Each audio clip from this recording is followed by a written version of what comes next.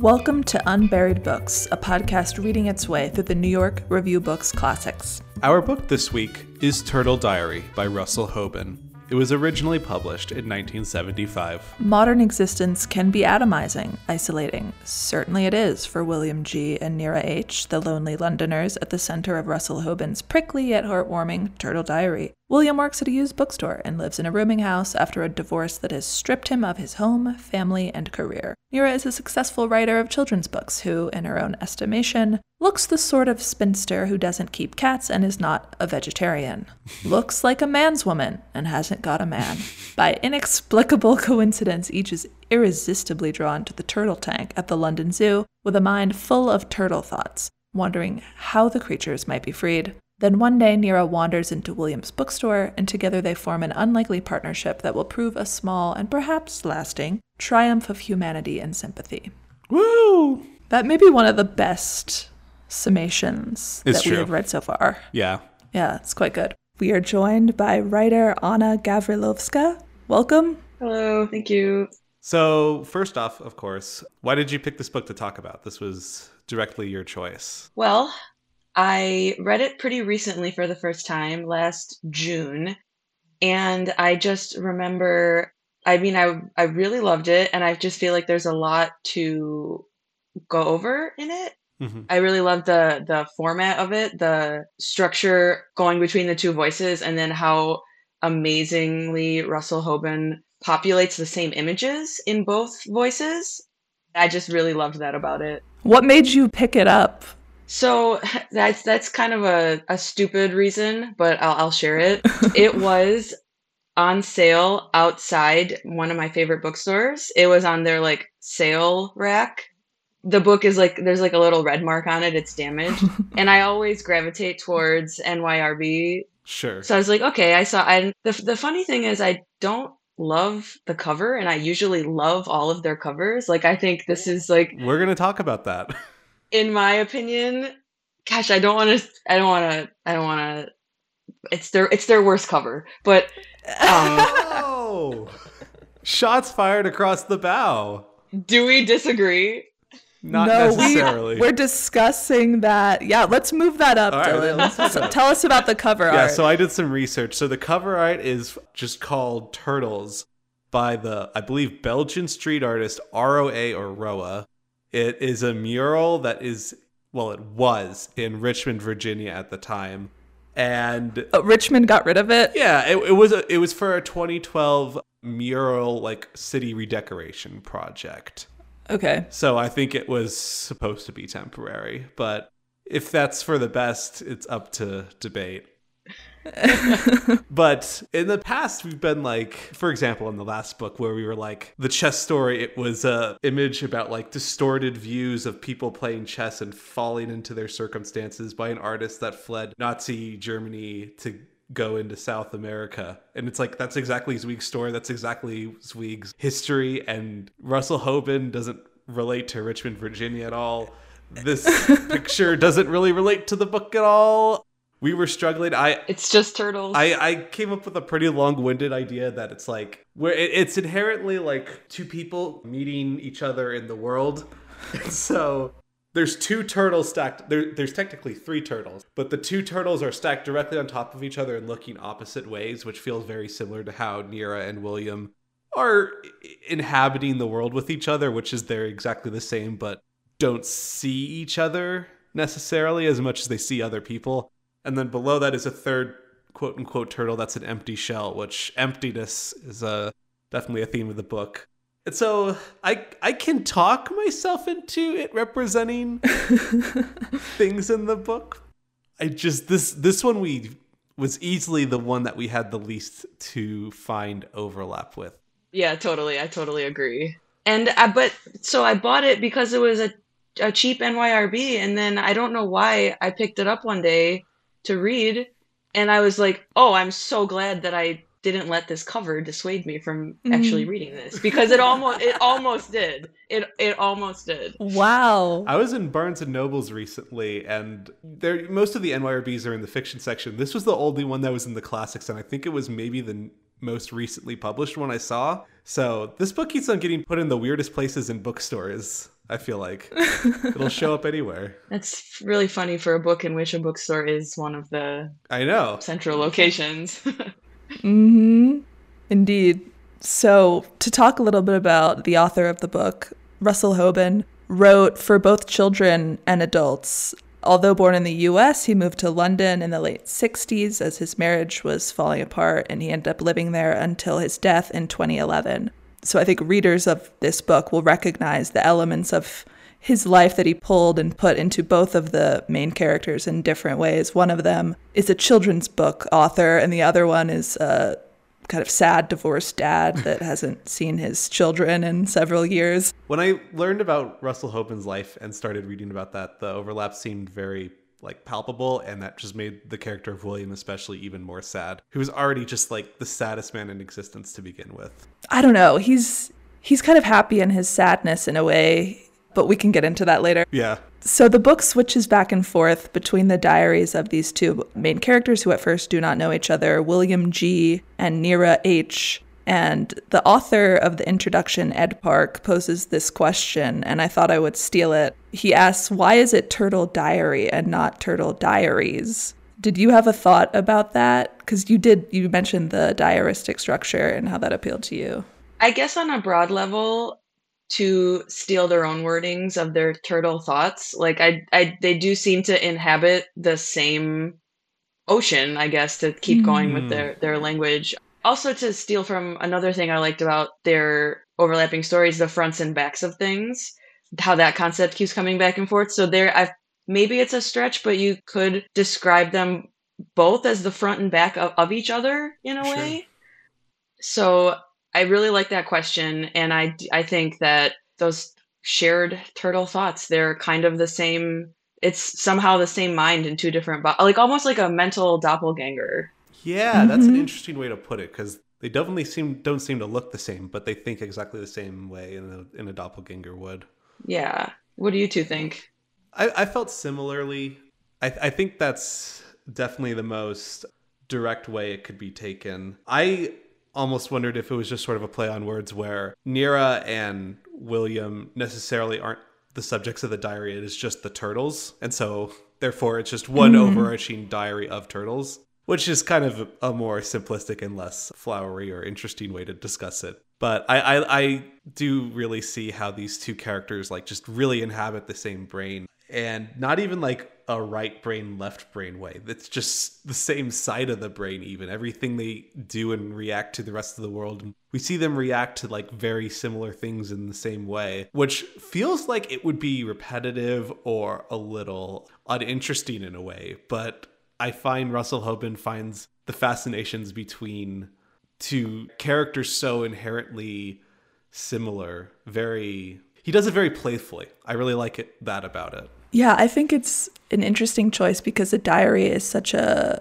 myopic form, potentially. It can be so obsessive on oneself, navel-gazing, and yet putting them both together, you see the coincidences and connections, and you put it very beautifully, Anna. They're in the same ocean, and they're commenting on the same things that they're observing, and it coalesces in a way by the end and throughout the whole thing. Honestly, from the beginning you see the way that they're interconnected, and given that the characters are so lonely, there's a comfort to the idea that put together they complete each other in a way.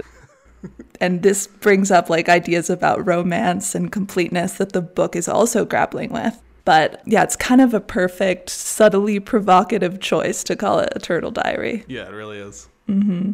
Why do you think that it goes with the last initial, William G, rather than just William or William Gibson or whatever his name is? I'm not sure if I have a thought on that. I don't think I had given that really a particular kind of poignance of any kind, other than it did make me think of sometimes in books where they'll have a little dash instead of someone's name or something. Yes. And I never really understood why that's the choice, I guess. I'm not sure. What do you guys think? My understanding of it was I think it made it both more specific than just the first name, but less specific than the full first and last name. And these characters are incredibly specific, but they do kind of represent that like we all are very interconnected with each other. And quite often we share the same sort of feelings and thoughts about things. And so I feel like it's like an interesting balance point between that. This William person and this Nira person really could be any William and any Nira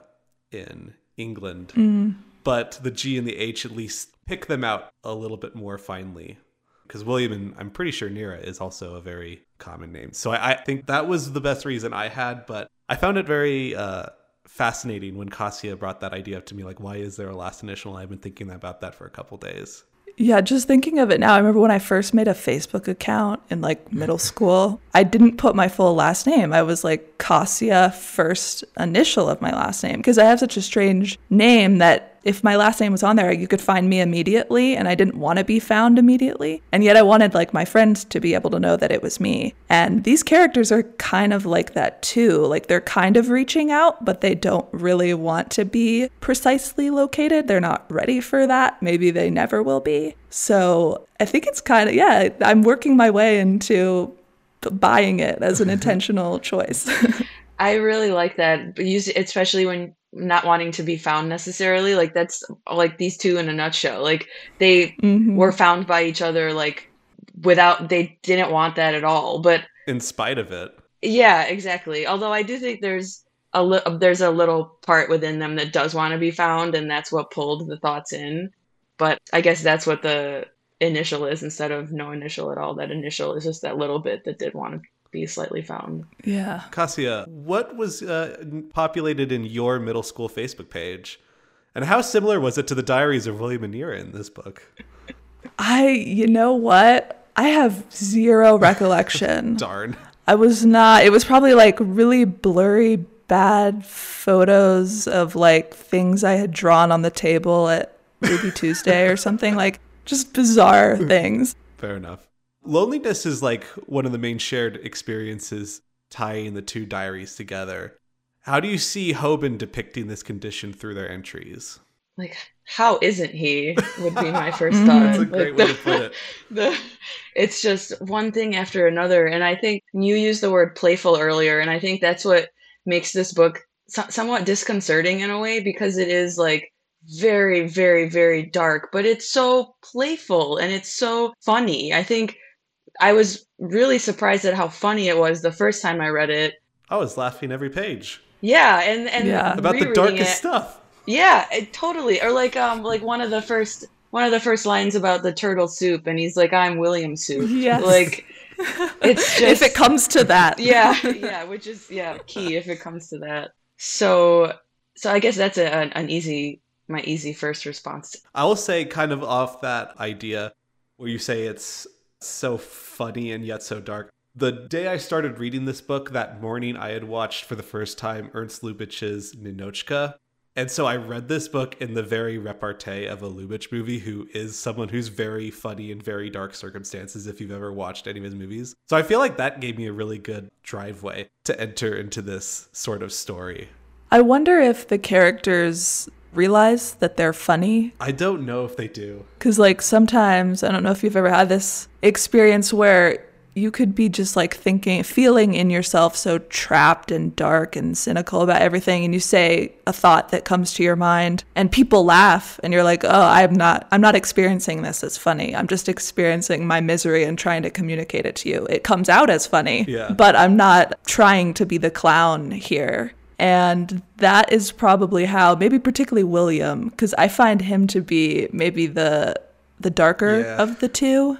Whether or not he realizes that he's the comedian. He is the sad clown of the book. He's Pagliacci. Definitely. Mm-hmm. So both of the characters' lives circle around one another in the early chapters. They frequently visit the London Zoo and find themselves drawn to the turtles specifically. And it's these turtles and a plan to free them that ultimately brings them into contact with one another. So this is the titular turtle diary, but metaphorically, symbolically, why do you think the turtle is the appropriate choice of animal here? I think they both say this, they both are filled with these images of the ocean and like these green colors and the freedom of the swimming. And I think, I mean, it seems a little on the nose, but I think for me it suits them.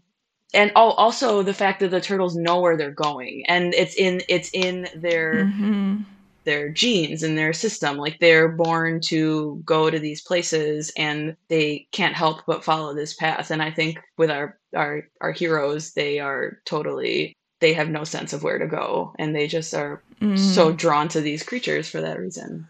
Yeah, and I do think there's an aspect where in the very nature of the physiology of them, they are very guarded, shelled creatures, very much like our characters as well. So it almost is like they physically are similar to them, but characteristically they're completely different. And there's this drive to become these turtles themselves that are able to find their way home and find these incredibly long stretches of path that it seems like no one should be able to guide through, that turtles do with ease, and they can't even guide through a city street without like absolutely ruining their lives in every page. So I think that's a really good Totally. point about that.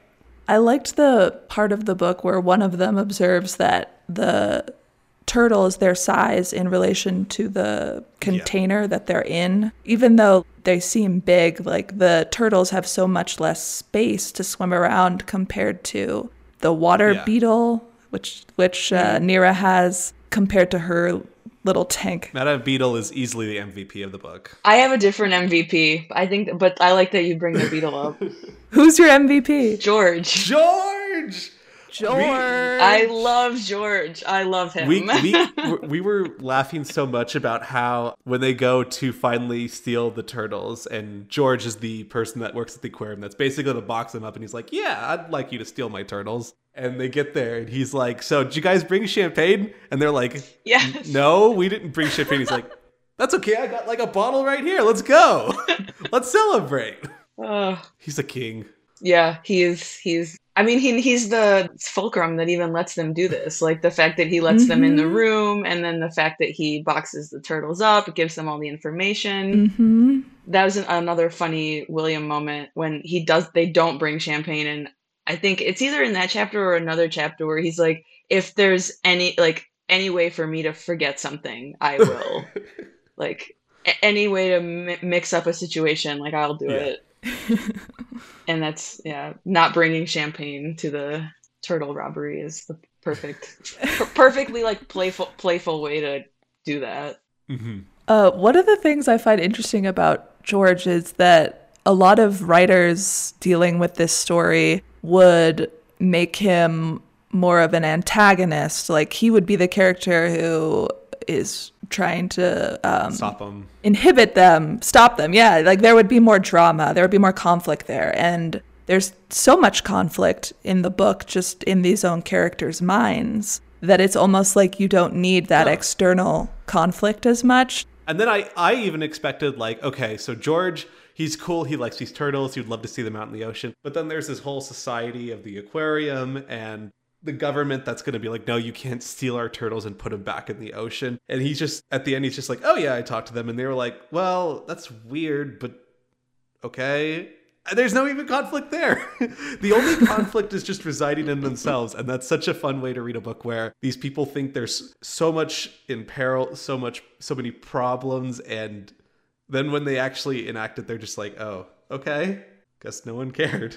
And they're a little bit disappointed that it wasn't splashed all over the newspapers. I know. The characters talk about how they have turtle thoughts after becoming enamored with this idea of freeing the turtles. Do you have any turtle thoughts? Did you ever have a little pet turtle or anything like that? You know, the first thing that came to mind, I never had a pet turtle. Never knew anyone really, I don't think, that had a pet turtle. But there's a cemetery around here that I walk around at sometimes, and there's a ton of turtles there's like a pond there, and there's a ton of turtles in this pond. And someone told me once that, I forget what type of turtle it is, but people will buy them and then they realize they can't take care of them, and then they'll release them. And they breed really quickly, and that a bunch of them just like, so there's just like a ton of these little turtles around. Oh. Which is kind of weirdly relevant to this Yeah. story, and I wasn't planning. Wasn't thinking that would go there, but I guess that's my turtle thought. Sure. I've only known one person to have turtles, and I was asked to take care of them. And like, they have so many pets. They had dogs, they had chickens, and I thought like, oh, the turtles will be super easy. But the turtles hid everywhere, and I could never find the turtles, and that was terrifying. So that's my one experience with turtles. Did you ever have any turtle thoughts, like in the theoretical sense, where it's like there's something so obsessive that you feel like you have to fix, and you can't do anything in your life without having it intrude into your mind? I don't know if there's something that I would want to mention in the podcast. Fair enough. That's the best answer we could have hoped for. Thank you so much. That's it. Have a great show, you guys. But I will say, though, that does, because the first time I read this book, I didn't think this, but the second time, I think I had more freedom in my mind to realize that what they're describing sounds like intrusive thoughts. Yeah. But in the way that we think of intrusive thoughts, they're usually not something you should act on, or, something that you shouldn't be thinking about. But so I guess this is like a weird example of intrusive thoughts that are perhaps instructive in some kind of way for these characters. It's true. I'm trying to think if I've ever had an intrusive thought that was like, would have been a positive outcome. Although, how well did these turtles get on when they got put into the ocean? Well, yeah. Yeah, that's a good question. I thought that the whole time. I felt very, I hope they did okay. It's such a great escapade, though, to hang a plot on, because I think most people probably have conflicted feelings when they go to a zoo, where it's like, okay, this is kind of awful for these animals to be taken from their natural environment and put on display for us in this way. And yet the characters are like, well, if I want to see this amazing parrot, like, where else would I go? And it ends up being like a metaphor almost for the way that they are put on display in their lives, and the way they're resisting being a creature with a little write-up on a placard outside the cage or something. I love how Madame Beetle is sort of contrasted to this, where even though they're freeing all these like turtles and stuff, like Nira herself is keeping her own animal in its own cage. But like they mentioned, like this is a very different circumstance from the way that the turtles are being kept. But I liked that comparison. I loved how she was like, oh, I won't lower myself to just owning a cat. Like, that's too simplistic and expected. I'll own a beetle. It's too obvious. Yeah. And I love all the descriptions of like how the tank worked and all the snails and the algae. It was wonderful. I did. I loved her too. And I also like that she was like not what Nira had asked for originally. Like, she's also like ended up with something a little different than what she wanted. But then she ended up being exactly the right thing. Mm-hmm. So the author is like playing with the reader's expectations of romance and romantic plot lines in this book. And we can get into that as deep as you want, but we might run into spoilers. So if we do, we'll make sure to warn the listener. But the story evolves in a way that does sort of subvert the traditions of that genre. What struck you about the approaches to his relationships in this book? That's what I was going to ask about spoilers, because this is one of the reasons that I love this book so much, is that it doesn't do what you think it's going to do. We could just put a little spoiler warning here. To skip ahead our discussion on the end of the book, you can go to timestamp 3450. And for those that are really spoiler averse, we do make some vague references to later parts of the book. So if that's you, just put this podcast down, go read the book. It's really good. We'll see you soon.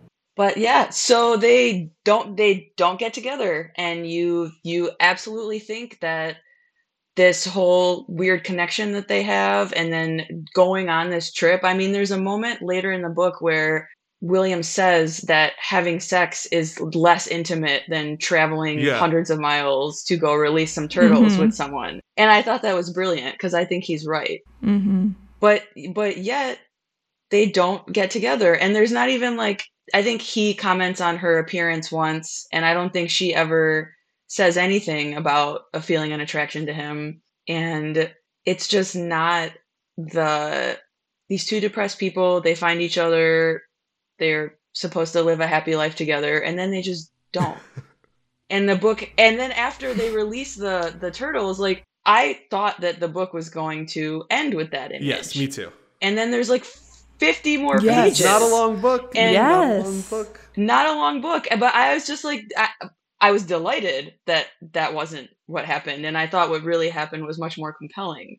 And I loved that Nira ended up with George. Yes! I thought that was really delightful. And also, they didn't really become friends either. Like, No. they just did this thing together that they both had to do. And I feel like so many other writers wouldn't have gone this way. And no. I just love all of that about it. It was quite shocking. Yeah.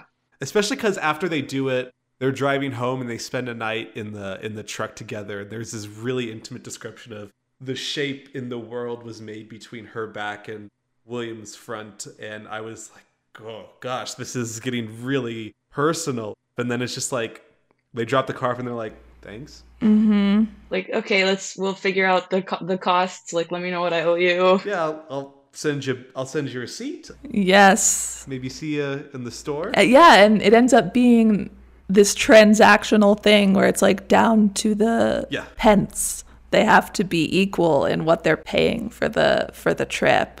And going back to that idea of the one diary as opposed to two diaries, their lives continue to have these weird parallels. Yes. Even though they're not living parallel as a unit. And you're just kind of wondering at the end, like, well, what does this mean, though? You need it. Yeah, like, my brain was just, like, kind of wanting to know.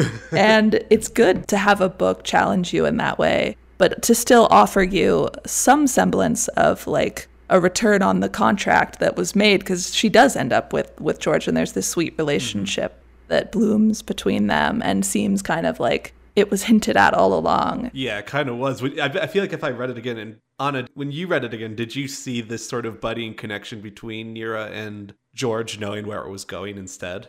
You know, not as much as, no, actually, I didn't really. Interesting. I feel like it was still just like a friendly thing with, you know, someone who is interested in the same thing as you. Like, I totally didn't get. When she just suddenly goes home with him after they've dropped off the turtle, it's just like, what?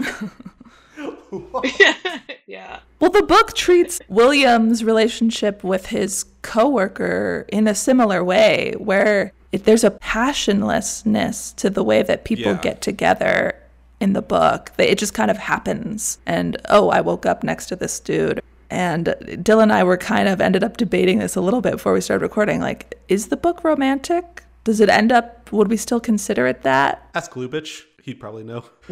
I would still say it is. But I'm a fixture of romance, as we talked about previously on this show. I would say it's romantic in the way that life can be romantic, not necessarily love. Mm-hmm.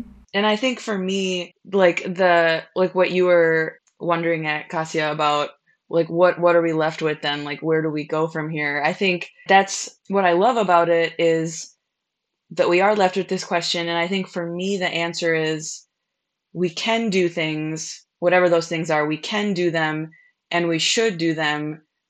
But the answers are not in doing those things. And I don't think there is an answer. Mm-hmm. And I think that's like the answer is in the non-answer. And I wonder if George is the person who we should emulate, because he ends up, let's go, George. He doesn't mind being alive. That's like a line from this that really sticks with me, is when he just says that to Nira. Well, I don't mind being alive. And I feel like her and William do mind. Yeah. And that's where their tension is. So be like George. And there's this overlap in them that's so deep that at one point William says, like, what is the point of even talking to each other? There's no connection because we're too similar. And that's where this sort of romantic roadblock might come in. And they're similar in the way that they obsess about life and they obsess about death and they obsess about what they're supposed to do and all the problems that they have. And it's just completely opposite to how George lives. And arguably how Sandor lives, because we haven't gotten to Sandor, who seems like the person William comes into connection with instead of George with Nira. but it's very different connection. So, Anna, what'd you think of the whole Sandor thing at the end? Well, I sort of feel like there's this thing, and I'm not sure if this is what Russell Hoban was getting at, but I felt like it was either a play on or a more straightforward use of like William needing to fight somebody. Like, and that being like a just like a very sort of masculine expression of this loneliness and this like looking for life in some way. And he took it out on Sandor because of his silly reasons for the cooker and the bathroom and Sandor, by the way, is like an immigrant neighbor of William's that lives in the same sort of flat as him. And I also I don't know if I want to go down this rabbit hole, but I did wonder if there was like some kind of, because I like William for the most part, but I do think he's like maybe a little bit racist. There we go. That aspect of it, because I mean it is very clearly racism, but I think Russell Hoban is criticizing the type of person that William is in this way, because the thing with Sandor is that it's his food that William doesn't like because it's smelly and whatever, so that's pretty clearly racism on his part. And Sandor isn't painted in like a characteristically stereotypical way, I would say. He's not this like brute who is like yelling, and I feel like that's definitely a comment on William's perception of it, rather than like this is sort of like a weird white British thing that we'd have to get to in some books that happen, where it's like, okay, the author had his questionable interpretations of how other people were. The thing that struck me about that Sandor William fight was how it's the most descriptive, lengthy portion of physical contact between two people, and it's not a sex scene. It's almost like a replacement for a sex scene. Yeah, usually he will just be like, I had sex. In this one, it's like the blow landed in the stomach and the arm grabbed the shoulder. Yes. It's quite brutal, the descriptions that William's character writing the diary gets into about all this. It's fascinating. But in the end, they find some sort of reconciliation when their neighbor... What's the name of the neighbor who commits suicide? Miss Neep. And they have to sort of help take care of the affairs of her. And they find some reconciliation through that at the same time that Mira is romantically bonding to George. So I found that sort of divergence and convergence interesting between how these two people followed having released the turtles. And also I saw Miss Neep as a kind of possible future for both of them. Like this... that detail about because she had gone out of her way to try to pay for all her funeral arrangements in advance, and then the price went up in like the 2 weeks it took her to swallow the pills or whatever. And so they're like, look, sorry that your neighbor died, but we're gonna need like 12 more pounds. So sad. Oh, so dark, but so truthful. Definitely. So I have a quick reading here that I think overlaps with everything we've talked about. So there's one point where Nira becomes genuinely frightened that William is going to commit suicide in the same way Miss Neep did. And they have this weird overlap of how well they understand each other. And so William starts his diary after Nira shows up. It was absolutely uncanny. Gave me the creeps. That woman actually thought I'd been thinking of suicide. I had been thinking of it right enough. I often do. I have the idea of it huddled like a sick ape in a corner of my mind. But I'd never do it. At least I don't think I'd do it. Can't imagine the state of mind in which I'd do it. Well, that's not true either. I can imagine the state of mind. I've been in it often enough. No place for the self to sit down and just catch its breath. Just being hurried out of existence. And again, like these two people are so crossed at the same time. Like I thought these people were, destined for each other in that way. But like you said, this does seem like a possible future for more William than Nira. But yeah, it definitely hints at the future of Miss Neep committing suicide as well at the end of the book. But I just found that passage quite depressing and still quite humorous in the way that we've talked about earlier in the show. And he nods at that at the very end again when they are, William and his boarding house roommates, they're dealing with Mrs. Neep. And I think in one of Mira's chapters, she just says like, I hope William is okay. Yeah. And the time that she's thinking, I hope William is okay, that's when they're dealing with Mhm. Miss Neat. Mm-hmm. Such great overlap in this book. Yeah, it's really carefully assembled. So, middle age is one of the themes people frequently point out about this book. So, both William and Nira are in that age range, and their entries reflect maybe the insight of that age, but also the humiliations that come with it. And I found a really interesting contrast between that as a counterpoint to one of the characters being a children's book author and some of the digressions that she goes into about what it means to write books for kids. And I thought that this could be, in a way, a children's book for adults, in that it centers on this kind of animal quest, like this idealistic thing of like, because all of Nira's books involve some animal or another, a bumblebee that learns to be herself or something. What did you make of the contrast between these age groups? I think that's a perfect way to look at this. I totally see it. And I think that also relates to the idea of the fronts and backs of things that they keep coming to. Like the front of it maybe is the children's stories, and then the back of it is all these crazy thoughts in their heads that are Turtle Diary. But that concept, or that part of this, is the source of one of my favorite sections. I was wondering if I could do a little reading quickly. Please. Unless either of you already had this as well, in which case I'm stealing it from you. But this is when I read this book, this occurs at the exact halfway point, and this is when I knew that this was one of my favorite novels ever, when I read these lines. By the way, how much you marked up your book, the picture you posted on Twitter. Costa and I looked at that and we're like, oh my gosh. It's really just prepared. like we're not this every prepared. line. Everything. I was like, every little thing I think I might want to come back to. And I also started keeping a track. This is kind of stupid. I started keeping a list of all the animals that are referenced, just to like see. And I had to stop after. Yeah. I had to stop after page 19 because I was like, there's just too many. I can't. We talked about doing that with A High Wind in Jamaica. We could do it with this book too. Yeah. Yes. Yep. It is also more animal heavy toward the beginning, so I might have stopped too soon. But this is the part. People write books for children, and other people write about the books written for children, but I don't think it's for the children at all. I think that all the people who worry so much about the children are really worrying about themselves, about keeping their world together and getting the children to help them do it. Getting the children to agree that it is indeed a world. Each new generation of children has to be told, this is a world, this is what one does, one lives like this. Maybe our constant fear is that a generation of children will come along and say, this is not a world, this is nothing, there's no way to live at all. It's excellent. Yeah, I think that's a great passage, and I do think it really sort of ties that idea together, how like this is sort of a children's book for adults.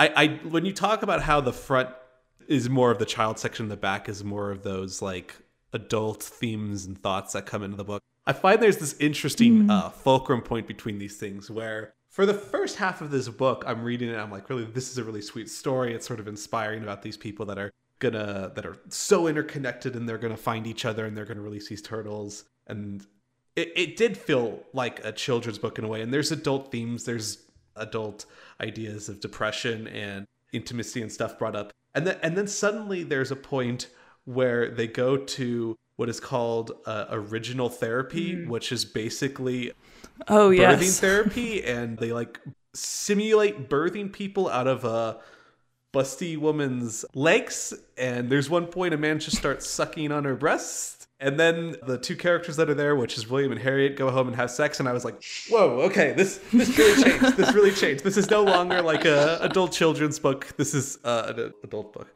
What was your reaction during that point, Anna? Like, literally, I was reading next to Cassia when she got to that part and went, oh! Yeah, I definitely, it took me by surprise too. And I thought, I don't know why this is what I thought, but that whole section and the character of Ruby, that was the busty woman, it reminded me of Tom Robbins. I don't know if either of you have read much of him. Tell us about it. Oh gosh, I haven't read him in a while. I used to love, he has this book, Still Life with Woodpecker, that I used to really love, and he did. It's a great title. Yeah, and you should look up a cover of the book. Can you picture Camel cigarettes? Yeah. Yeah. It's like a Camel cigarette pack, but it's a woodpecker and where the camel should be. And it's just beautiful design. But they're these sort of, Oh, I see. Oh, that's awesome. yeah, it's really good. But I think I sort of associate his work with like this like quirky philosophical, but I got a sense of that same kind of like working through like philosophical concepts in this physical experience that they're going through. Like it felt very much also like 70s self-help groups and like Yes. this whole kind of like mystic search for things. And so I guess in a way that's like an adult version of this idea of trying to find yourself or trying to improve yourself or whatever it is. And I do feel like William would have been more critical, but he wasn't. He kind of seemed to get something out of it, and I find that interesting. Yeah. Yeah, that is interesting, because sometimes when you go to those kind of like hippy dippy things, the people who get into it or are moved by it are not necessarily the ones you would expect. Sure. It brings out like interesting sides of people. Totally. I am considering that, this whole process of this therapy is sort of like a rebirth to a childlike state, which is something that William sort of pines for. And, we talk about how this is sort of a children's book for adults in its structure some sort of way. Maybe there's an aspect of that that's playing out in how these people are trying to return back to a form of innocence and learning about the world, even though they are adult men being squeezed out of the thighs of a woman. Yeah, and the book in that way, metaphorically, features a birth and a death. So it encompasses all of life. And then it has that middle-age point, the midpoint that we're stuck in the diary. There is a birth to a death. Mm-hmm. And there is a thing where people always, every new round of parents grapple with some, I don't have children, but I listen to the radio and read the newspaper or whatever. And people are like, how do I tell my kids about racism? How do I tell my kids about climate change? And there's this idea of like, well, we need to give a kid an answer, even though, like you said before, Anna, the answer is a non-answer. It's like, how do you tell yourself about climate change, right? But yeah, there's this special pressure, like when a little one is rising up, it's like, well, how can we tell our children about this? Like, well, how do you tell your grandmother about it? You kind of have to grapple with the mire of what we all live with when it's not new. You got to have some way to move forward when these are old concepts that are static. And I think the book finds a way to deal with unfulfilling parts of life in a way that still feels complete and narrative without being generic. That reminds me of another section, and I think I don't want to compare like children to animals necessarily, but I do think there is a comparison to be made though in like how we like try to prepare children for the world, and then how also like we take care of animals in the way that George particularly is taking care of them. And if I could read another thing really quick. Yes, please. That connects to this is, so after they have released the turtles and they come back, and then this is right before Nira and George start their romance, and this is starting with her. How do you stay cheerful? I said. I don't mind being alive, he said. He poured the tea, took a tin of tobacco out of his pocket, rolled a cigarette, lit it. There's nothing you can do about this, he said. Nothing to be done really about animals. Anything you do looks foolish. The answer isn't in us. It's almost as if we're put here on Earth to show how silly they aren't. I don't mind. I just like being around them. Great stuff, George. Let's go. Oh, yeah. He's the best. Mm-hmm. But I think that is a very similar sort of feeling about what do we tell our children, and how do we live in this world where we keep animals in a zoo to look at? Like we just yeah. What does he say? I'm just gonna repeat him. We drink champagne. We just do. Yeah. We show them how silly they aren't. I think that's what we do with children too, in a way. Mm-hmm. So I also want to talk about here where we're talking about like how Nira and William can't necessarily handle their life and especially their death at some point in the same way George can. I feel like they're, because of their ages as well, there's this sort of expectations that they feel like they have to either break or fall into, where George is like, well, I'm a smoker. I have to just keep on smoking. It's going to kill me, but I guess it keeps me feeling like I'm living. Or going back to how Nira was like, I may be a middle-aged woman, but I don't have a cat and I'm not a vegetarian. Yes. So I find this interesting where like these two people were sort of like grappling with how they either need to accept or rebel against their quote unquote point in life. And I found that fascinating. Every age has some expectation on like that. It's usually gender based, or it comes and goes with the zeitgeist. You should be vegetarian, you should be vegan, or you should be doing keto, or you should be doing something else. And I think that goes back to what we were thinking before of the, here's a turtle, it's the source of turtle soup. Like, we're turning this whole species into the beautiful, precious human life into like some silly attribute about them. Yeah. Coincidence also plays a large role in the plot and then becomes a direct subject of the reflection in the diaries. Is this a comment on the artificial nature of storytelling and specifically stories about couples? What do you see as the role of coincidence in this narrative? So the coincidences reminded me of that movie I Heart Huckabees. Have you either of you seen that? Oh, sure. one?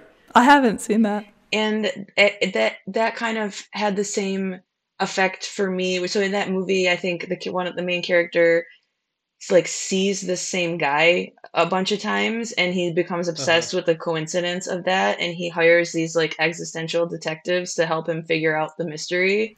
And I think that's kind of similar here, except in a much less overt way. But I think these coincidences reflect the sort of mystery of our everyday lives, and also in another way, like that like I said, the answer is the non-answer, but I think the answer could also just be like living within these coincidences and living within the mystery of our lives, and like accepting just to keep going just to see what happens next. And what happens next might be a coincidence, and that might be kind of fun. Do you think Nira and William ever coincidence into each other at another point? I'd like to think that, but but in a way where they never become friends. I don't think they ever become friends, but I do. They don't have each other for dinner or anything? No, I don't think so. For turtle soup. Yeah. Where's the Tumblr thread of Turtle Diary fanboys that are like drawing little fan things? Yeah. Like Fan fiction. Sandor's cooking dinner in the kitchen and William and George and Nira hanging out in the living room. Come on. Where's our Tumblr for that? It could happen. Maybe it's out there. Maybe don't. You can make it, Dylan. Yeah. No one wants to see me draw. Absolutely not. One of the best moments in this book, and we haven't put the Modiano episode out yet that we recorded earlier this week with Adam Morgan, but he talked about a moment in that book where he called it like the gasp moment, and it's a moment he audibly gasps in. Then he also did talk about like a half gasp moment. But there was a big gasp moment for me in this book when we talk about coincidences, and it's this point where Nira is at a restaurant and she overhears William and Harriet, who have gotten together without her knowledge really, sort of talking about different aspects of the turtles and books, and she's like overhearing this and she's like, oh my gosh, William and Harriet are there, like, oh, should I say anything? And she's starting to worry, and then she eats really quickly and she like leaves, and as she leaves she looks over at the table and it's two different people. It's not William and Harriet. And that was a moment I went, oh my gosh, that's what a great subversion of the coincidences that have been happening this whole time, where we keep on thinking like, oh, that's so strange that would happen. It must say something about what's going on. And then there's this moment where we think the coincidence has to be happening and it gets pulled out from under us. It's an excellent part of the book.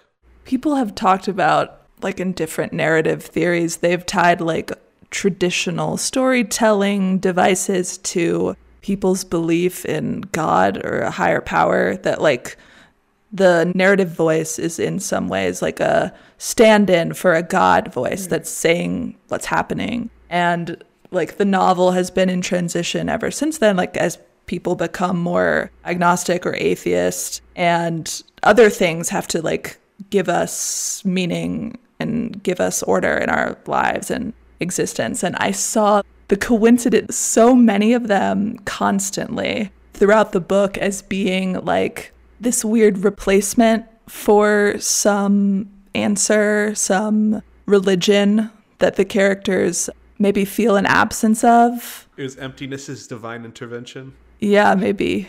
That's a really interesting point. It does break in that way where this book isn't narrated from a godlike place, given it's sort of in a diary form. But I love that concept about the way that there is this sort of divine intervention filling each other in, because they really are people in need more than anything. It makes me think of another section that I noted. If I could just read one more paragraph. Please. I promise I won't read the whole book.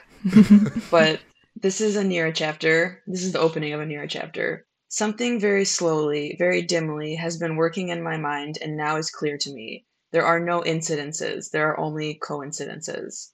When a photograph in a newspaper is looked at closely, one can see the single half-tone dots it's made of. There one sees the incidence of a single dot.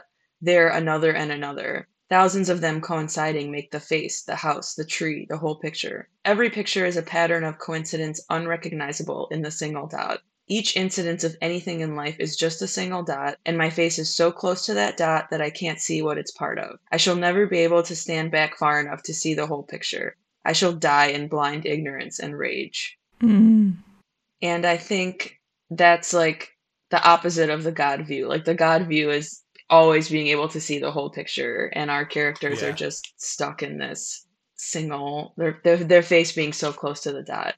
Yeah, that's true. But through the book, we get access to not all the dots, but just like a few more than the characters themselves. Yeah. Perfectly said.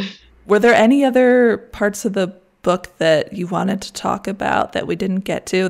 I feel like there's so much on every page that you could delve into. I know. That's the thing with this book. I like every other line, there's like a whole world in it. And then another thing with this book, which was just one more thing that I did want to mention because I just love this movie. But it's also filled with references to other things. There's so many references to books, to movies, to poetry, all these different things. But one thing that I really liked, and maybe a little bit on the nose, but it works for me, The Swimmer. Have either of you seen that movie? I have, and I love that movie, and I totally watched it by chance on TCM one day without any idea what I was getting into. I thought it was going to be like a fun summer movie, and I was like, holy shit. Yep. Cassie has been recommending me to see that movie for a while, and I definitely want to because Burt Lancaster is like one of, if not my favorite actors of all time. He's so good. And you haven't seen it? Oh, you got to watch it. He's so good in it.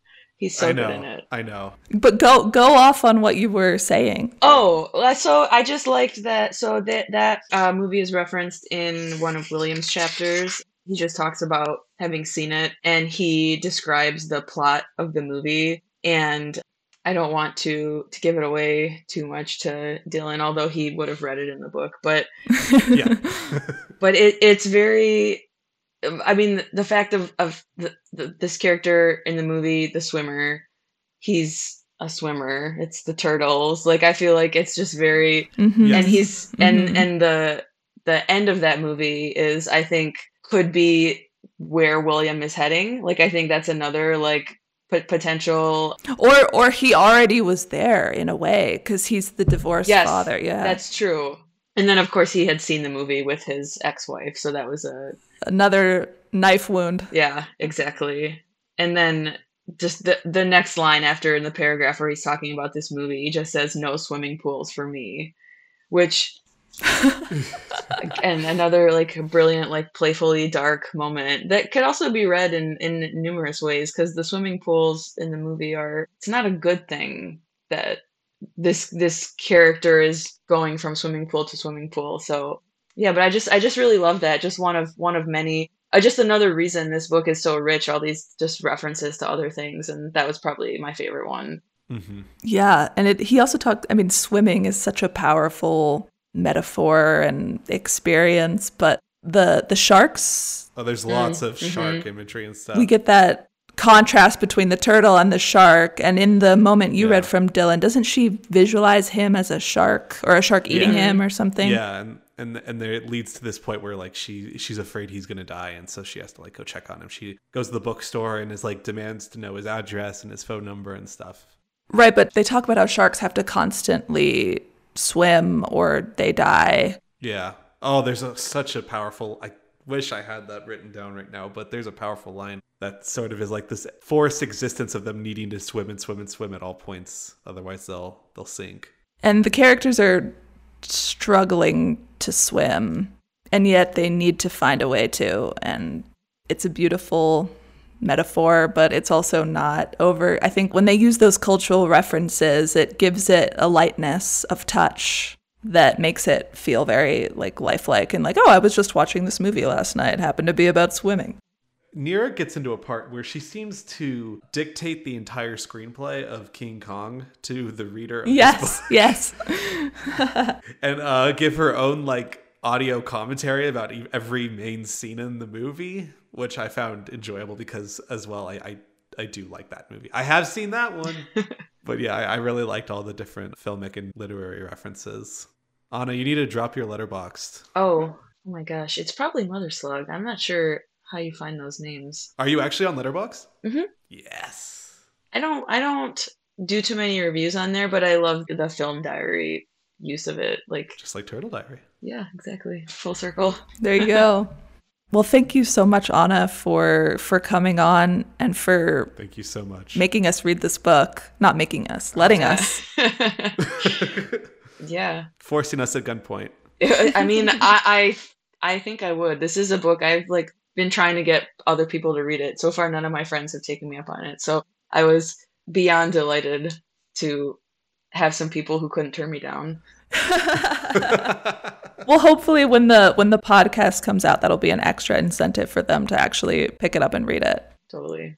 Thank you so much for having me. This has been really great. Anytime.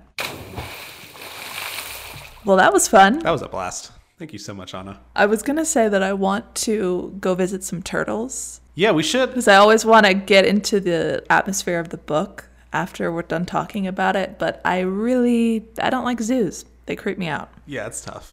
But if you ever want to, I can take you to the aquarium. Is there an aquarium here? Yes, there is. And they have a turtle exhibit, very similar. They literally have oyster catchers on it, just like the one in the book. Oh, God. Well, maybe we should free them. Yeah, for sure. But we'll have to edit this out. That way there's no incriminating trail. Yeah, when they did it in the book, though, they had to drive, 200 miles to the coast? We'd have to drive a lot further. Where is the nearest coast to Albuquerque? It might be Gulf of Mexico or like Baja, California or something. Yeah, that's what I was thinking. Not. We'd have to drive across several states. Those turtles would be dead by the time we reach the ocean. Or we could put a little kiddie pool in like the back of a U-Haul. You know what? That works. We'll get to it. Okay, I'm glad we have this plan. That you all didn't hear. That we never talked about. Nope. Oh, I wanted to mention, we now have new theme music, which was composed for us by the incredible John Hoekstra. So thank you so much to him for that. Sounds great. And thank you for listening to Unburied Books. Please join us again in 2 weeks when we discuss A School for Fools by Sasha Sokolov. Please rate and review our podcast if you enjoy it. And we have a digital bookshop that you can check out. Thank you so much. Bye. Bye.